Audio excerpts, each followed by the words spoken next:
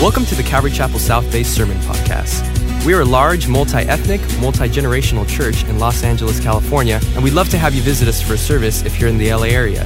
Visit ccsouthbay.org to learn more about us and to find out service times. If you have any questions, shoot us an email at hello@ccsouthbay.org. Enjoy today's sermon, and we hope to see you at church soon.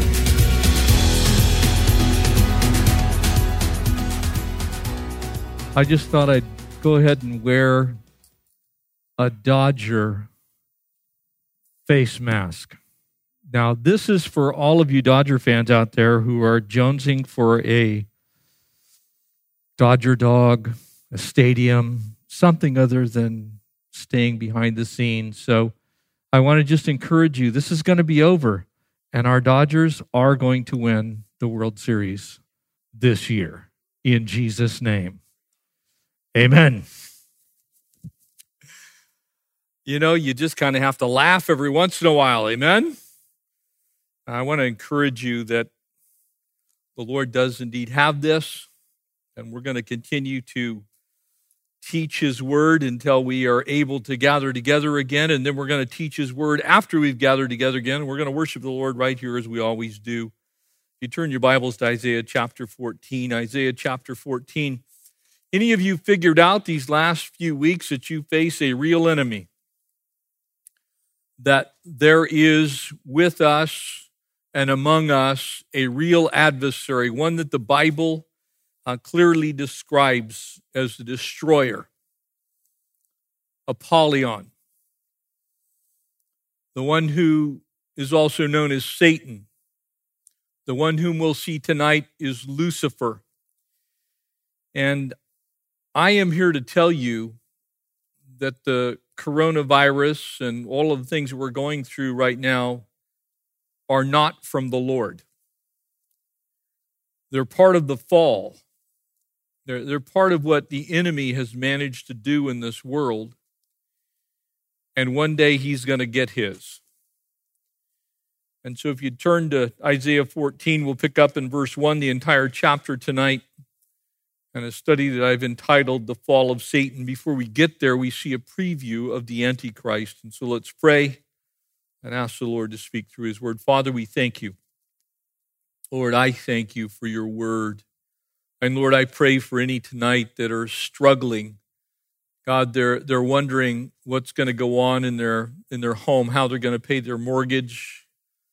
Lord, where their next meal maybe is going to come from. God, I want to pray that You would put an end to this insidious virus. Lord, I pray that You'd grant wisdom to our leaders, Lord, to get us back to work and back to some sense of normalcy. Lord, we pray that You'd have mercy on us, just as this passage opens up. Lord, have mercy on Your people. Lord, speak to us through Your Word, we pray in Jesus' name. Amen. Our adversary is real. And the Bible doesn't spend time talking about him because he isn't real, but because he is real. And because he is real, it would behoove us to understand exactly what his issues are and why it is that we need to be very in tune with who he is, what he does, and how he works. And so in verse 1, for the Lord will have mercy on Jacob and will still choose Israel. If you were to look at the world around us, you would see that God has forsaken Israel. You would say that God is done with Israel. You would pick up what we commonly would call replacement theology. The church has simply replaced Israel. God's just done with them. But not only is that not true, the whole focus of the very last days, the time that we would call the tribulation, are really for the redemption of national Israel. And so Isaiah picks up on that theme, and he begins in these first 10 verses by describing this Antichrist, or the spirit of the Antichrist, as we might call him, or Babylon.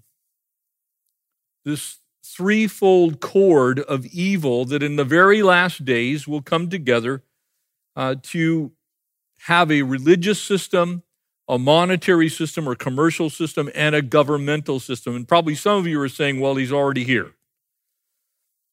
The Antichrist is not here, but he is absolutely evident in our world in the system that is governed and watched over by this fallen one, Satan, that we'll see tonight. And will settle them in their own land, and the strangers will be joined with them. And they'll cling to the house of Jacob. And then the people will take them and bring them into their own place. And the house of Israel will possess them for servants and maids in the land of the Lord. They'll take them captive, whose captives they were, and rule over their oppressors. And it shall come to pass, and here's that wonderful phrase that we've learned to look for, both in the book of Daniel and here in the book of Isaiah, and throughout the New Testament as well, in the day of the Lord,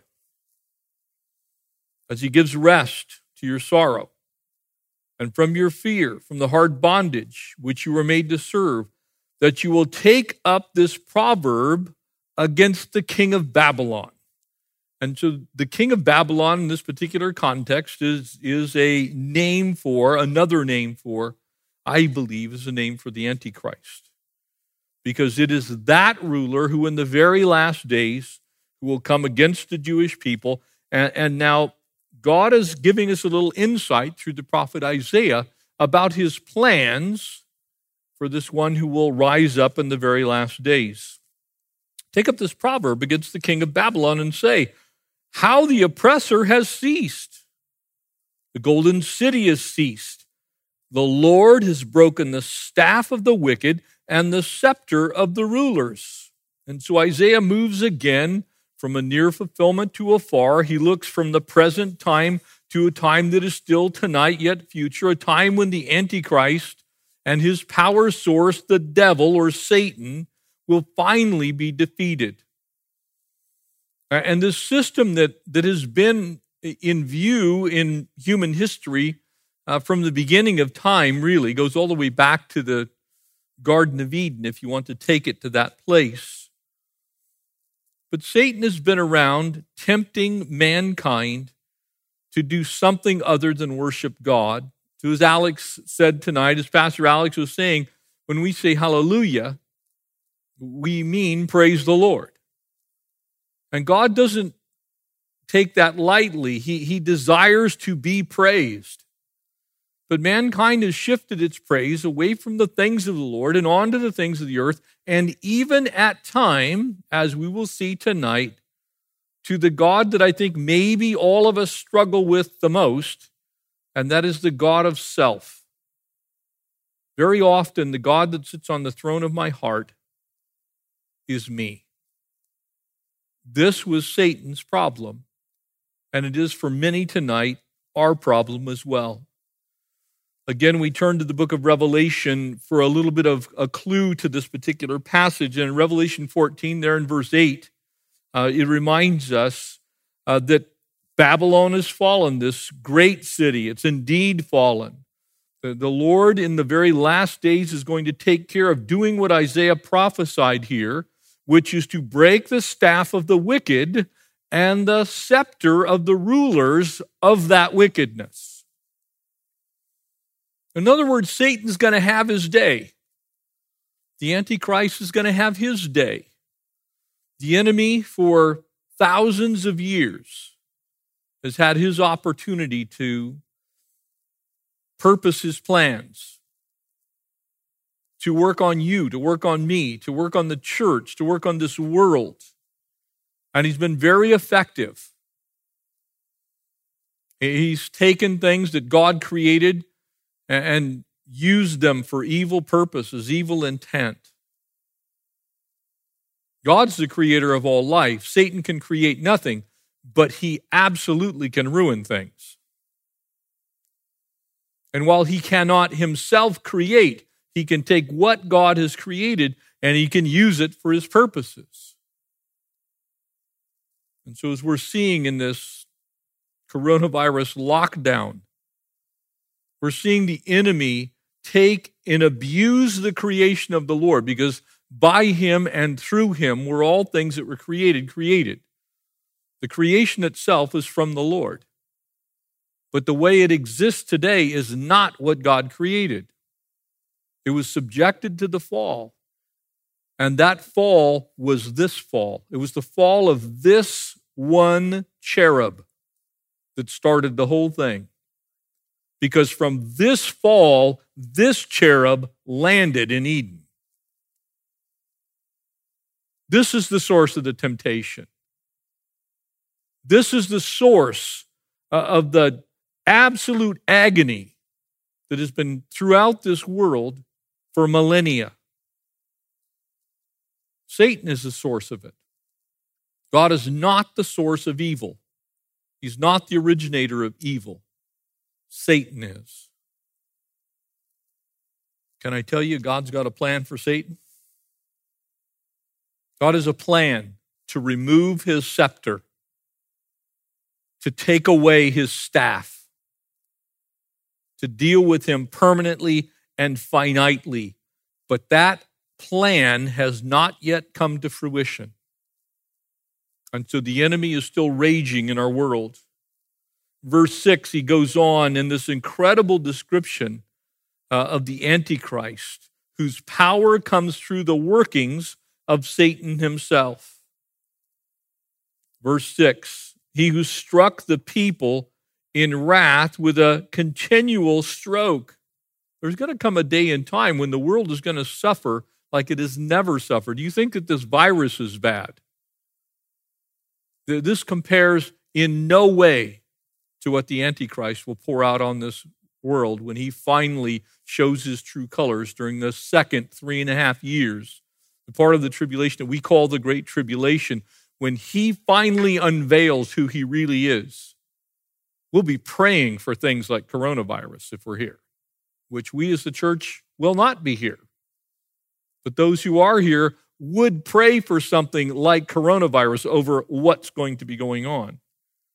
He ruled the nations with anger, is persecuted, and no one hinders.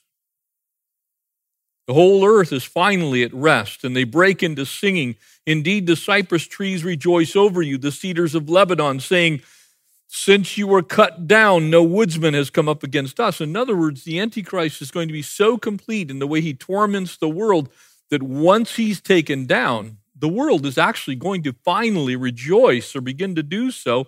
And here comes one of the most interesting passages in the entire book of Isaiah.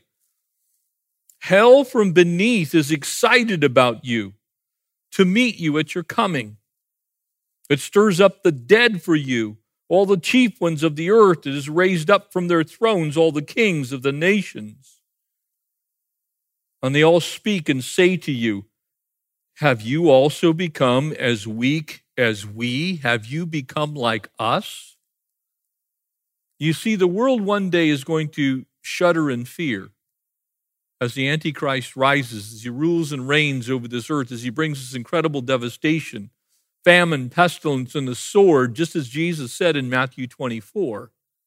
Those things that will happen in the very last days. We're not talking about today. We're talking about the very last days, which might not be too many days from tonight. But when they come, and the man of sin is revealed, as he called in 2 Thessalonians chapter 2, as his staff of wickedness is revealed, as his boss's plans come into view, Satan's plans,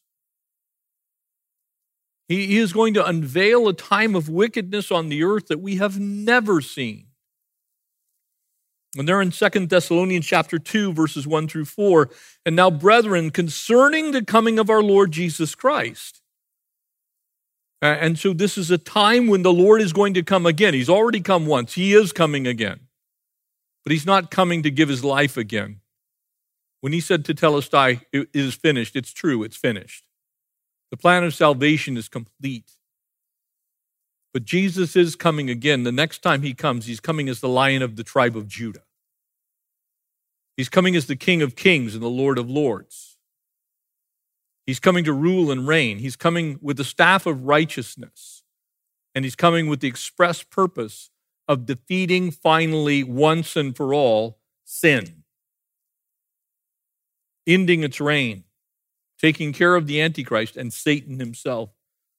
And concerning our gathering together with him, we ask you not to be so soon shaken in your mind or troubled, either by spirit or by the word or by letter, as if it were from us, as though the day of Christ had come. Let no one deceive you by any means, for that day will not come unless the falling away comes first. Unless an apostasy, unless a turning away from the Lord. And I have wondered if this time that we've been going through isn't an opportunity for the world to take stock and look to see where they are in God's plan. Because I can tell you that much of the church has already fallen away. We live in a day and time, one could almost say that our nation is now post-Christian, as Europe is. We no longer lean on the truth of God's word. We've taken it so lightly that we don't delight in the law of the Lord any longer. We have substituted instead our own gods. The God of materialism, the God of sexual pleasure, the God of drugs, the God of alcohol, the God of power and passion and possession, the God of position. Maybe we're not that far from these days. And then the man of sin is revealed, the son of perdition, who opposes and exalts himself above all that is called God or that is worshipped, so that he sits as God in the temple of God, showing himself that he is God. When the Antichrist finally shows his true colors, there will be a temple built on the Temple Mount, which there is not one tonight. But there will be. And he will demand eventually to be worshiped in it. He will set himself up as God. He's also known as the beast, Revelation 13, verses 1 through 10. For the sake of time, you can read the whole passage yourself. But focusing in on these 7 heads and 10 horns, the 10 crowns, the blasphemous name, the beast, which was like the vision of Daniel, a leopard, feet of a bear, mouth like a lion. And all the world marveled at the end of verse 3 and followed the beast, so that they worshiped the dragon. The dragon is not the beast. The dragon is the beast's boss. The dragon is the guy behind the scenes pulling the strings, the puppet master, the one who's making sure that the beast does what he wants, who gave authority to the beast. Notice it's clear that they worshiped the beast, saying, "Who is like the beast? Who is able to make war with him?" And he has given a mouth speaking great things and blasphemies, and he was given authority to continue for 42 months, 3.5 years.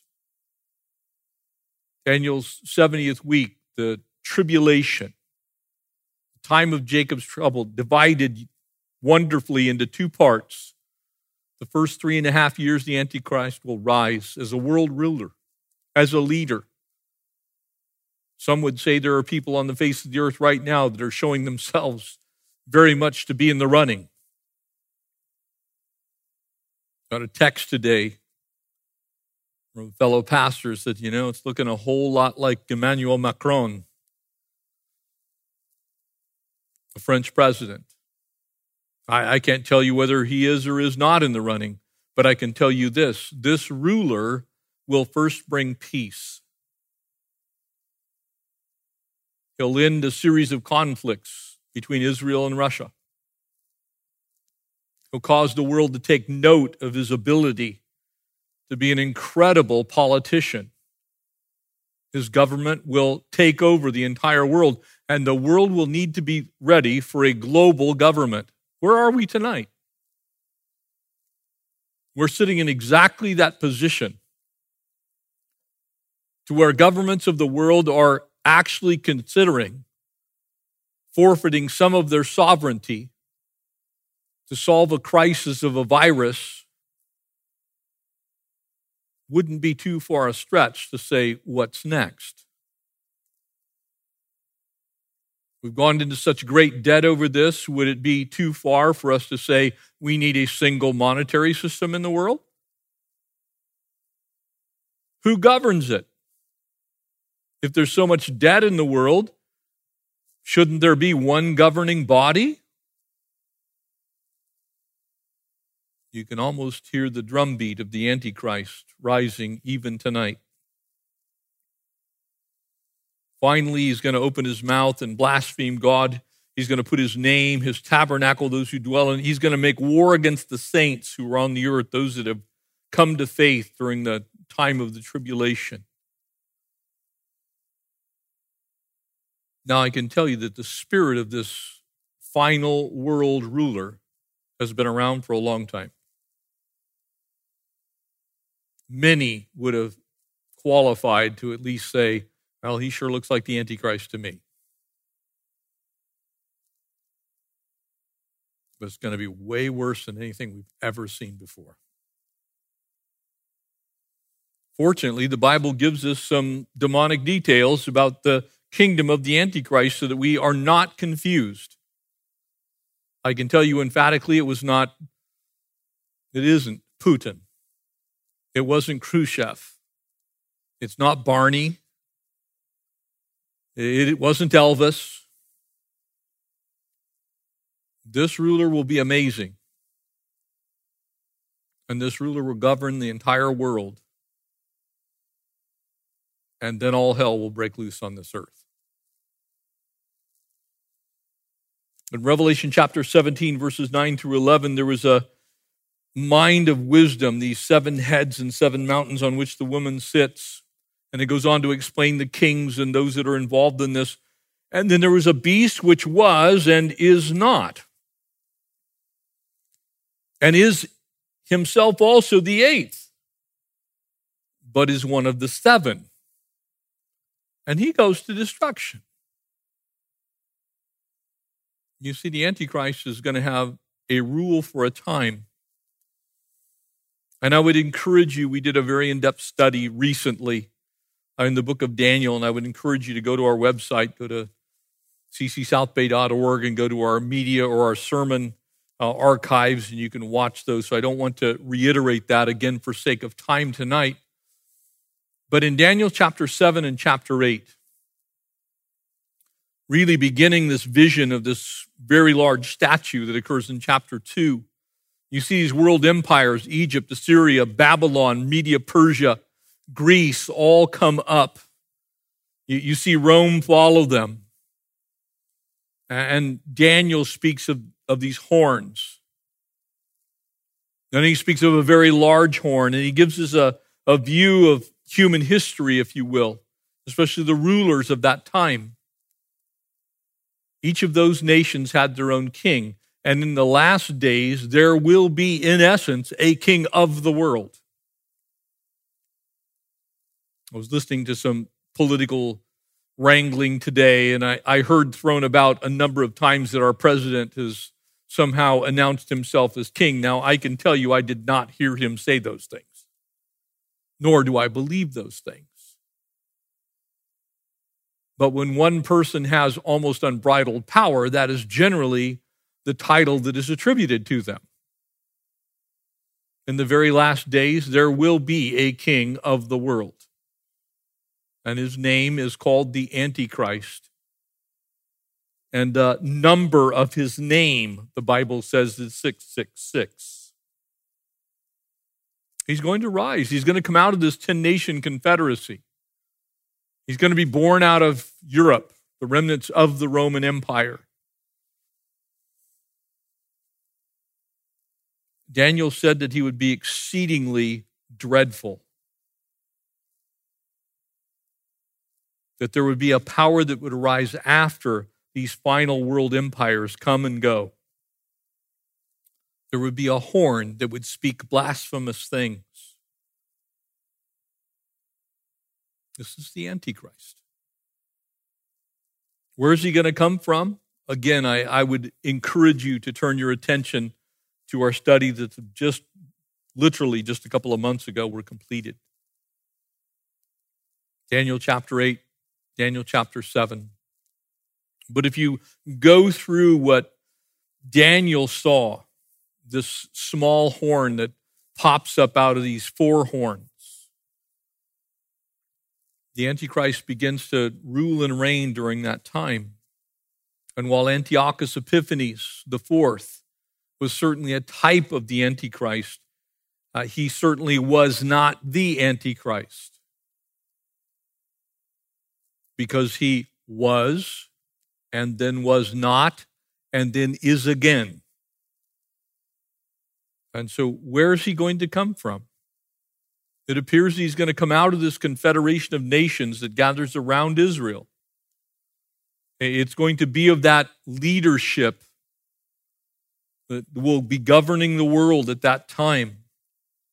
And interestingly enough, if you look at the history, especially of the Middle East, one by one, Israel has managed peace treaties with its neighbors. It signed a peace treaty with Egypt in 1978. It signed a peace treaty with Jordan in 1993. It has a loose peace treaty with its neighbors, in other words, to the south and to the east. There's only one nation that it does not have a peace treaty with, and by default that makes two, because Syria and its ruler Bashar al-Assad has refused to make a peace treaty with Israel. And so it wouldn't surprise me at all if perhaps out of that region finally comes a ruler, a leader, maybe just like Herod the Great was part Jewish. Maybe this leader will be part Jewish. I don't know. But I do know this. The world will marvel finally that someone's going to bring peace to the Middle East. That someone is going to somehow begin to put together a coalition of nations that when it first begins, it will look like this is the answer. What the world has been unable to do, which is to bring peace to this very tiny region. When you travel to Israel, one of the things that you come to understand very quickly, Israel is one of the tiniest nations on the face of the earth. You can drive through Liechtenstein in 40 minutes. You can drive from one end of Israel to the other in about 4.5 hours. Surrounded by its enemies, but somehow a man is going to rise up and he's going to bring peace to that region. He's going to do what no one's been able to do. When you go to the Temple Mount today, if the Grand Mufti of Jerusalem says you can't go on the Temple Mount, you can't go on the Temple Mount. He's a political pawn of the Hashemite kingdom of Jordan. Temple Mount is not ruled by the Jewish people. It's ruled by Jordan. Somebody's going to bring peace. That somebody may be alive on this earth today. But that somebody got his power from this very same source that tempted Eve in the garden. Notice verse 11. It is Satan himself who gives power to the Antichrist. Your pomp is brought down to Sheol. The sound of your stringed instruments, the maggot is spread under you and the worms over you. How you are fallen from heaven, O Lucifer, son of the morning, or the morning star. Literally, the light bearer in Hebrew. How far you've fallen. We're told where Satan originated from and that he fell. How you were cut down to the ground, you who weakened the nations. And this is a picture, and it is truth. It's a picture of the power source behind all evil. Every war, every sickness, every disease, every inequity, every bit of jealousy and anger, every evil thing that has ever been on this planet has its origins in this one being. It doesn't mean it came from him directly, but it has its origins. He is the liar. He is the tempter. He is the destroyer. You who weakened the nations. And then we're told how. For you have said in your heart, so this is the fall of Satan, the fall of Lucifer. This is what happened. You're getting a glimpse into heaven. This is what occurred on that day. When it happened, we don't know. We know where he was when it happened, and we now know where he is now, which is here. Here's what Satan said in his heart. Here's what Lucifer, the son of the morning, this cherub, according to Ezekiel 28, said in his heart, because he transfers this power to the Antichrist, but it really is the power of Satan. I will ascend into heaven. I will exalt my throne above the stars of God. You getting the picture? I will sit on the mount of the congregation on the farthest sides of the north. I will ascend to the heights of the clouds. I will be like the Most High God. And here's the result. And yet you should be brought down to Sheol, to the lowest depths of the pit. There's 5 I wills here. Things that Satan said in his heart. It's the beginning of rebellion. This is the if you want to know what Eve's issue was, it began with Satan's issue. The same temptation. It was Satan willing his will against God's will. And though he was a cherub, one of the cherubim, plural, if you will, the cherubim ending instead of cherub means that he was one of many. It appears that he was the chief cherub over heaven. He's called the king of Tyre in Ezekiel 28. But we're told there that he was in Eden, the garden of God. Every precious stone was his covering. You were perfect in beauty, Ezekiel 28, verses 13 to 15 say. Perfect in wisdom, perfect in all of your ways,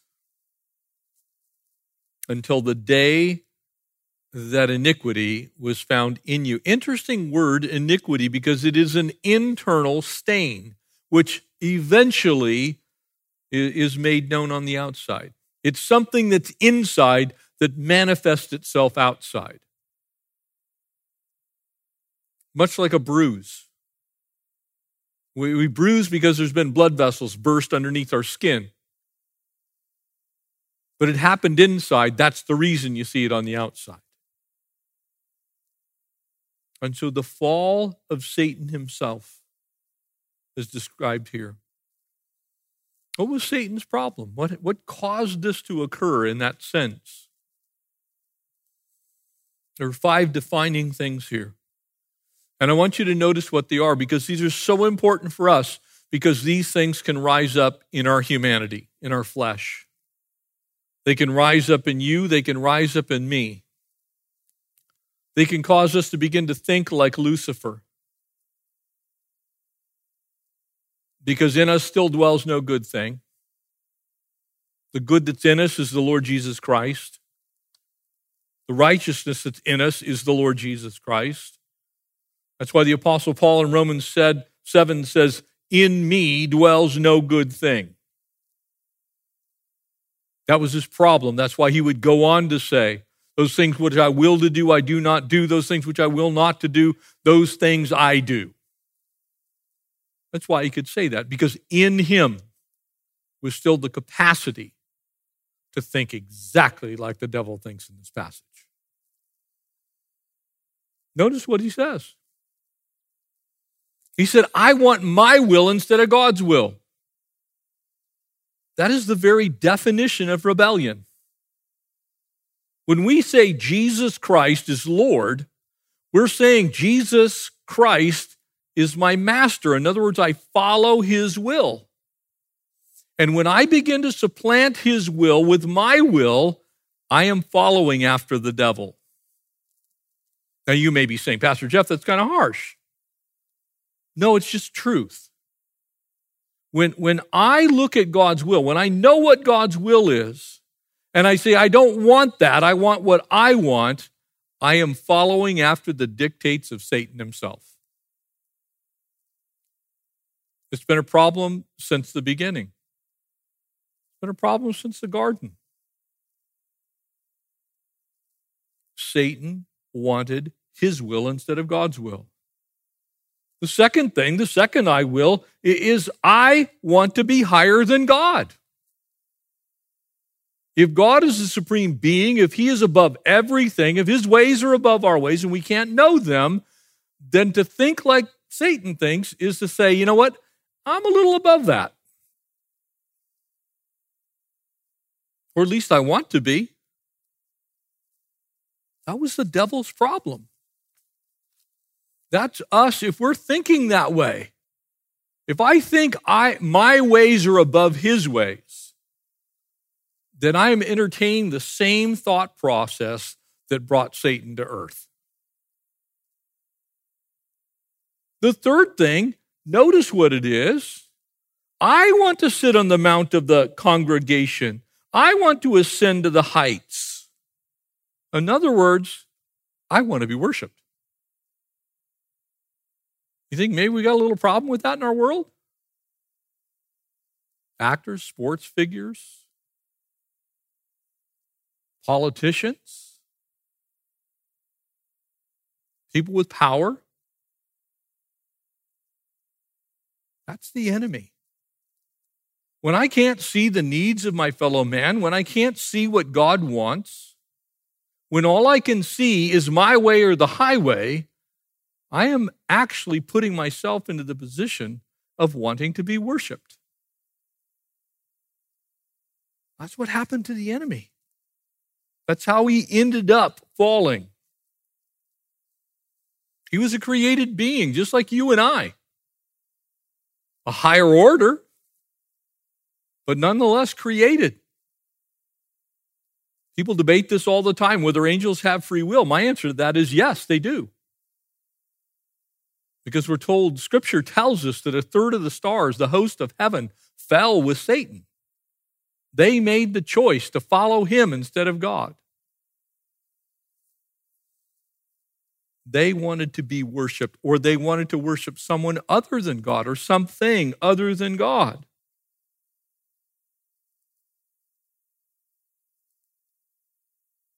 I will be the most exalted. I will be the highest in all of the universe. I'm going to be above God in my own thinking. We have a word for that in the English language. It's called humanism. Humans first. Me first. God second, third, fourth, last maybe. But we put man at the center. And we put God on the shelf. And it's interesting to me that in the temptation of Eve in the garden, and by proxy the temptation of also Adam in the garden, what was the hook? What was the thing that drug them in? How did they end up, as Shakespeare said, as in Henry VIII, Wolsey is addressing Cromwell, saying, "O Cromwell, flee ambition, for by this the angels fell." What is it? What was the hook? Oh, well, God doesn't want you to eat of that fruit. Because the moment you do it, you're going to be just like him. You see, the hook that got Eve is the hook that caused Satan's fall. It was the big one of the bunch here, the climactic I will of Satan. Basically, Satan is saying, I'm going to be God. I'm going to do what the Self-Realization Fellowship teaches down there in Carlsbad. God in me. The God consciousness, the Christ consciousness. I'll become God. I'll be my own God. I might even be God for you if you talk to me nice. But I'm going to be my own little God. I'm going to serve myself. Here's the problem. I will is not God's plan. His will is his plan. His will was the plan for his own son, Jesus. You think it's the plan for us? You see, man through disobedience and our desire to be like God also fell from the image of God. That's why Paul wrote to the church at Rome in chapter 5, he said, by one man sin entered into the world, and death by sin, so that death passed unto all men, for all have sinned. That's what happened. I started to have eye disease. I looked at this passage and said, well, maybe I can be God. So if you're looking around the world to try and find God, you're not going to see a perfect representation of him anywhere. Not in any pastor, not in any church, not in any social program. Not that people can't do good things, but we are all polluted by sin. We have all sinned. All of us have fallen short of the glory of God. Everyone has turned unto his own way. All we like sheep have gone astray. And so Satan says, well, we can fix that. We'll just change who's in charge. I'll be like God now. See, so when I look around the world, the reason I see violence is I will. The reason I see hatred, I will. The reason I see racism, I will.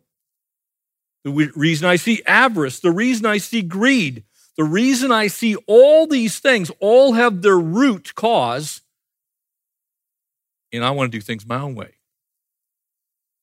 I want to please me. That is not the way God intended us to live on this earth. Why is that important? Because what we're seeing in our world is man in his fallen state. So what's wrong with this world cannot be fixed by man. It can only be fixed by God. That is why new birth is absolutely necessary. Unless a man be born again, he shall not see the kingdom of heaven. That's the truth. Why? Because we all have the I wills in us. And we need to get those out. We need to be transformed into the image. We need to see, beholding the glory of the Lord, as the Apostle Paul said there in 2 Corinthians 3, so that I am changed from glory to glory into the image of God. That's what has to happen. That's why it says, how far you have fallen, O Lucifer, son of the morning. The moment he said, I'm going to be my own God, straight to earth, straight to the dirt. And so in that sense, when Satan fell, he became the epitome of what people in the flesh will become. If I let my flesh run rampant, I could be exactly like Satan. And you're saying, wow, that's kind of bad, Jeff. That's why Scripture is very clear that in me dwells no good thing. That is my flesh. That's what Paul wrote there in Romans 7. He said that in me, in my flesh, there's just this I will disease.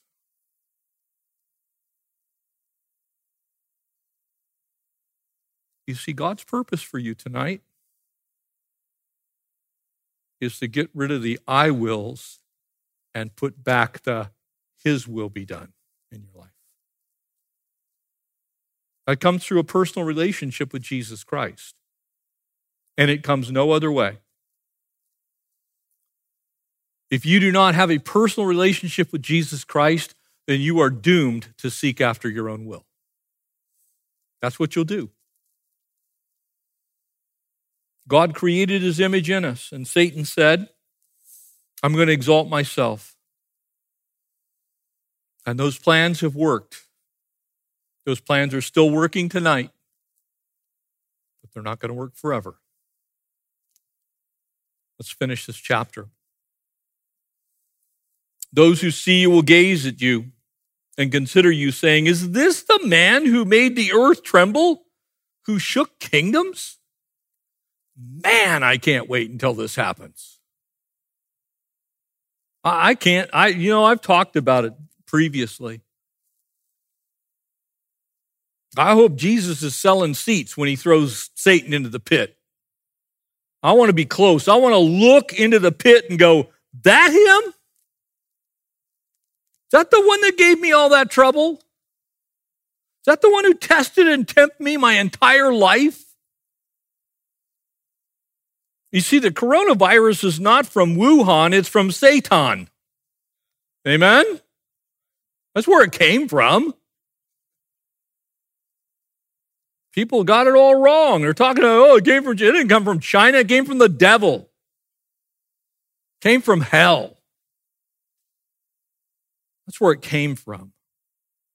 But one day we're going to see Satan and we're going to go, is that the guy? Is that the one who started this whole rebellion thing? Look at him now. Verse 17, who made the world as a wilderness and destroyed its cities, who did not open the house of his prisoners. All the kings of the nations, all of them sleep in glory, everyone to his own house. But you, Satan, you're cast out of your grave like an abominable branch, like a garment of those who are slain, thrust through with a sword, who go down to the stones of the pit like a corpse trodden underfoot. Oh, Satan's going to get his one day. Right now, he's still very much alive and well. And you better be aware. Because if you think he's done, he's not only not done, he hasn't done his worst work yet.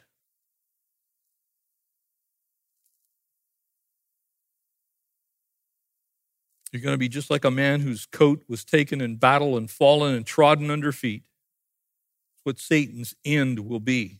Verse 20, you'll not be joined to them in burial, because you destroyed your land and slain your people. You brood of evil doers shall even be named. Prepare for the slaughter of his children. Satan's got kids. Great white throne judgment is not a place you want to be, because that judgment is for eternity, and it's for one group of people, and that's Satan's kids. It's for the damned. It's for the lost. There is no turning back from that judgment. Because of the iniquity of their fathers, lest they rise up and possess the land and fill the face of this world with cities. For I will rise up against them, says the Lord of hosts, and cut off from Babylon the name and the remnant and the offspring and posterity, says the Lord. One day God's simply going to take care of this himself.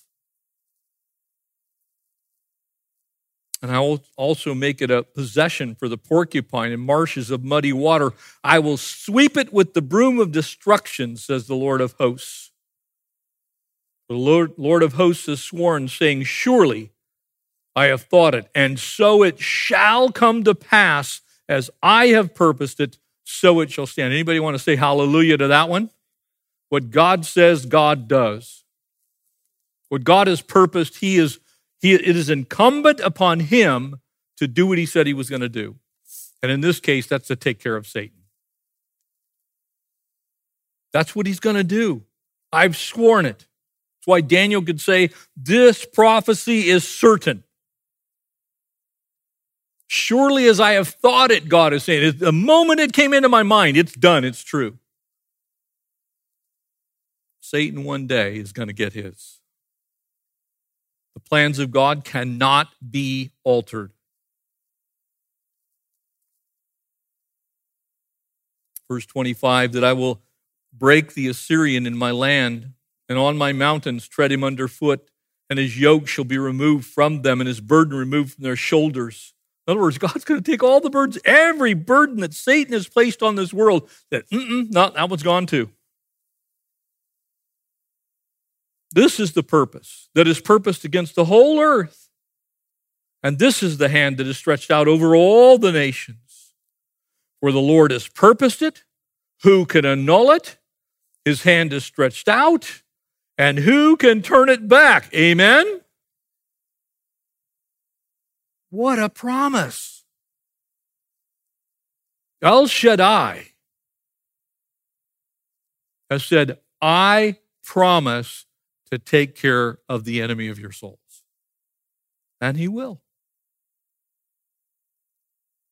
That's what he's going to do. But in the meantime, church, we need to be very, very, very careful. We need to be really careful about what we entertain, how we live our lives. If you're watching that vulgar TV show called Lucifer, why would you do that? Why would you do that? Why would you offer 1 second of your time to a show that glorifies, tries to make nice the enemy of my soul? Refuse to watch that garbage. It's trash. It comes from the pit of hell. Let me be clear. It's not for anyone, much less believers. Because one day his reign is going to be over. So let's not give him any more due than he is due. He's powerful. He wreaks havoc on our world. But he's not going to get to do it forever. And when he causes the Antichrist to rise and he gives power to the Antichrist will have power. But he's not going to be able to do it forever. Why? Because this rhetorical question, the answer to it is never, no way, no how, for the Lord has purposed it. He's going to deal with it, and no one can turn it back. This chapter ends with a move back to the present. In the year that King Ahaz died, this was his burden. Do not rejoice, all you Philistia, because the rod that struck you is broken. Out of the serpent's roots will come for the viper. Its offspring will be a fiery serpent. Isaiah saw the destruction that Israel was going to endure. He saw the Assyrians. He saw the Babylonians. But what he was saying to them was, in verse 30, the firstborn of the poor will feed, and the needy will lie down in safety, and I will kill your roots with famine, slay your remnant. He says, man, there's hard times that are going to come. All you Philistia are dissolved, for smoke will come from the north, and no one will be alone in his appointed time. What will they answer, the messengers of the nation? That the Lord has founded Zion, and the poor of his people shall take refuge in it. No matter what you see, right now you're probably going, we're never going to be able to leave our homes again. This is going to last forever.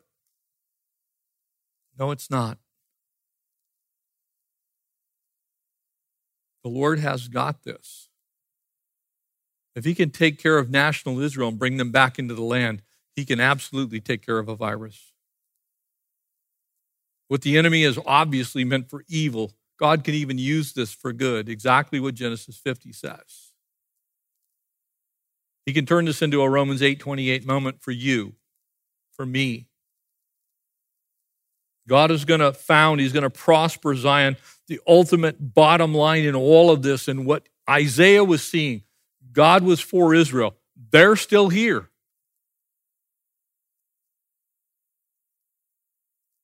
One of the great moments of the Second World War, Winston Churchill is touring Auschwitz. And once he saw the sign over the gate that enters into the prison camp, train tracks heading towards the crematoriums. Above it says, Arbeit macht frei. Work sets you free in German. He said, if ever there was a reason for people to believe in God. All one needs to do is look at the Jewish people, that there's any left. If God can preserve a remnant of Israel, he can preserve you. But you have to give your life to him. And I pray that you do that. There's pastors online that can pray with you right now. But you can invite Christ into your heart right where you're at. Just simply say, Jesus, I admit I'm a sinner. I know I can't save myself. I'm inviting you to come into my life to be my Savior and my Lord. Forgive my sin. Write my name in the Lamb's Book of Life. Give your life to Christ tonight. Switch teams. Join the winning team. Join Team Jesus. Because one day, we're going to have a victory celebration like nothing the universe has ever seen. When the enemy is cast into the pit, when we get to lift our hands and say, it is finished. His reign is over. You want to be part of that crowd that's there to witness that. Would you pray with me? Father, thank you for this time tonight, and we pray, Lord Jesus, for salvation to come to those that do not know you. Lord, I pray for anyone that's watching anywhere in the world right now. God, would you speak your truth into their life? Would they know your amazing gospel, that you, Jesus, came into this world, that the world through you might be saved? You are the way, the truth, and the life, and no one comes to the Father but by you. And so would that truth be made known right now? Spirit, seal that in the hearts of people listening. For those of us who know you and love you, Lord, we look forward to that day when you take your church home. We look forward to that day when we return with you to rule and reign. And in the time that we have left, would we never let our will overcome your will. Your will be done on earth as it is in heaven. In Jesus' name, amen. Thanks for listening, and we hope you were encouraged by today's message. If you have any questions or just want to check us out, make sure to visit us at ccsouthbay.org. God bless you guys, and we'll see you next week.